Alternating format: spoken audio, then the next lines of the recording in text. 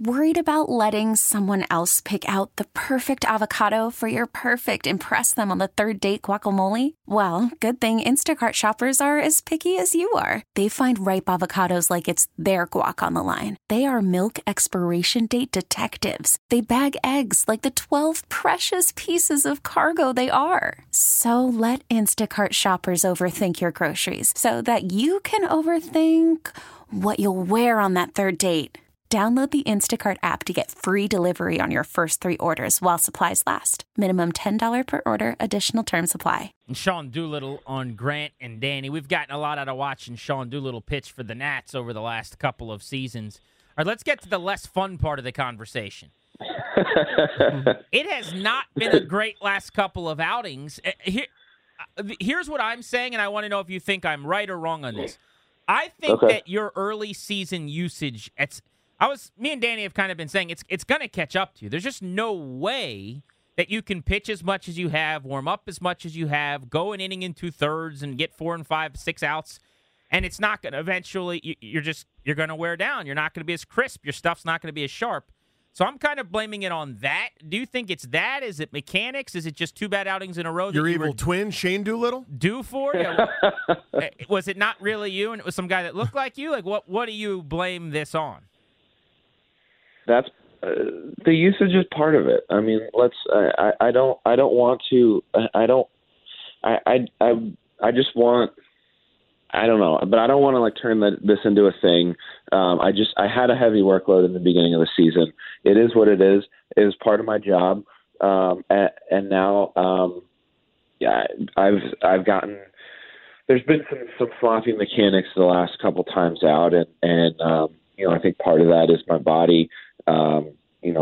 Not quite, firing the way that it's supposed to.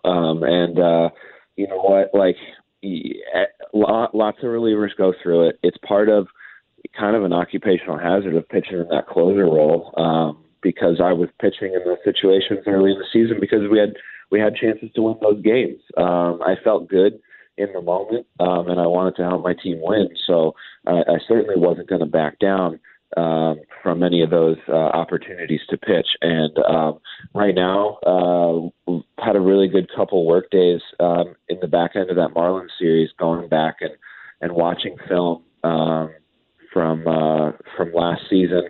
And I really feel a lot better with where I'm at mechanically. So I'm looking forward to getting in there hopefully tonight. What is the adjustment that you feel like you made?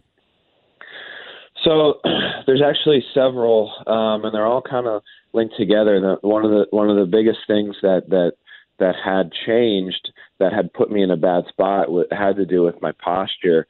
I was a little bit top heavy, which I kind of am anyway. I don't have very strong legs; I have big legs, but I was leaning when I would lift my leg, and I would come down for my handbrake.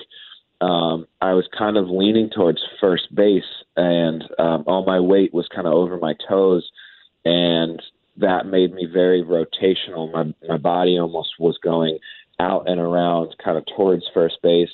My glove hand, my front side was kind of leaking back towards third base, to try to get me back on line. And when you do that, you end up pushing the ball towards home plate. You're not throwing it as much as you should be. And, my spin rate was down, which takes away from the deception that I get on my fastball. My release height was down, which has to do with, how lazy and sloppy some of the mechanics were. So it's about staying tall, staying in a better, more athletic position that's going to keep me linear. It might not be an adjustment that you can see immediately just from watching on TV, but when you throw kind of 90% fastballs, everything is down to the last inch. I have to get my body in a very specific spot. But it's been good. I came home after the game against the Marlins and that high wire act, and I loaded a bunch of videos April and May of 2018 on my iPad, and I threw on some old school thrash metal, and I just dove into it. I just started watching it. I was pausing it, slow motion, going back and forth, and then back and forth to present day mechanics, and it was really productive, and I'm definitely in a better spot. So the tricky part about our job is you're not 100% sure if it's really going to work. The adjustment you make is really going to work until you're in that safe situation. But I'm ready to go, and I feel good. Sean Doolittle on Grant and Danny. Peel back the curtain a little bit. When you talk about spin rate, for you to get that information, is there a guy with the team that you say, hey, send me my spin rate stuff? Or is there something that's available to everyone where you go sit down at a computer in the office, or you just have a login that you can look at that stuff? And then also, when you're talking about rebuilding mechanics, why isn't a pitching coach already telling you that? Or is that just something that you're a veteran, you know yourself better than they do? Okay, we'll start with the spin rate stuff. We have several people in our clubhouse that get that information, and if fans can get it, you can go to Brooks Baseball is a website that has a lot of that data stuff. I love release it, but heights. You're not going to Brooks Baseball like I am. No. Oh, okay. There's like an intern with really thick glasses, I was like, right? I'm literally like, is he like on the flight to Atlanta, like on Brooks Baseball? That would be hilarious. No.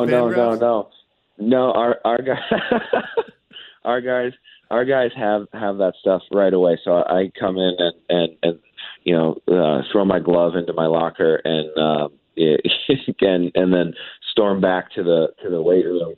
One of our strength coaches gets it really quickly, and he's been really, really great throughout my entire time with the Nats, and he knows what to look for. He knows what my keys are, where my extension's supposed to be, what my release height's supposed to be, and therefore spin rate, spin axis, stuff like that.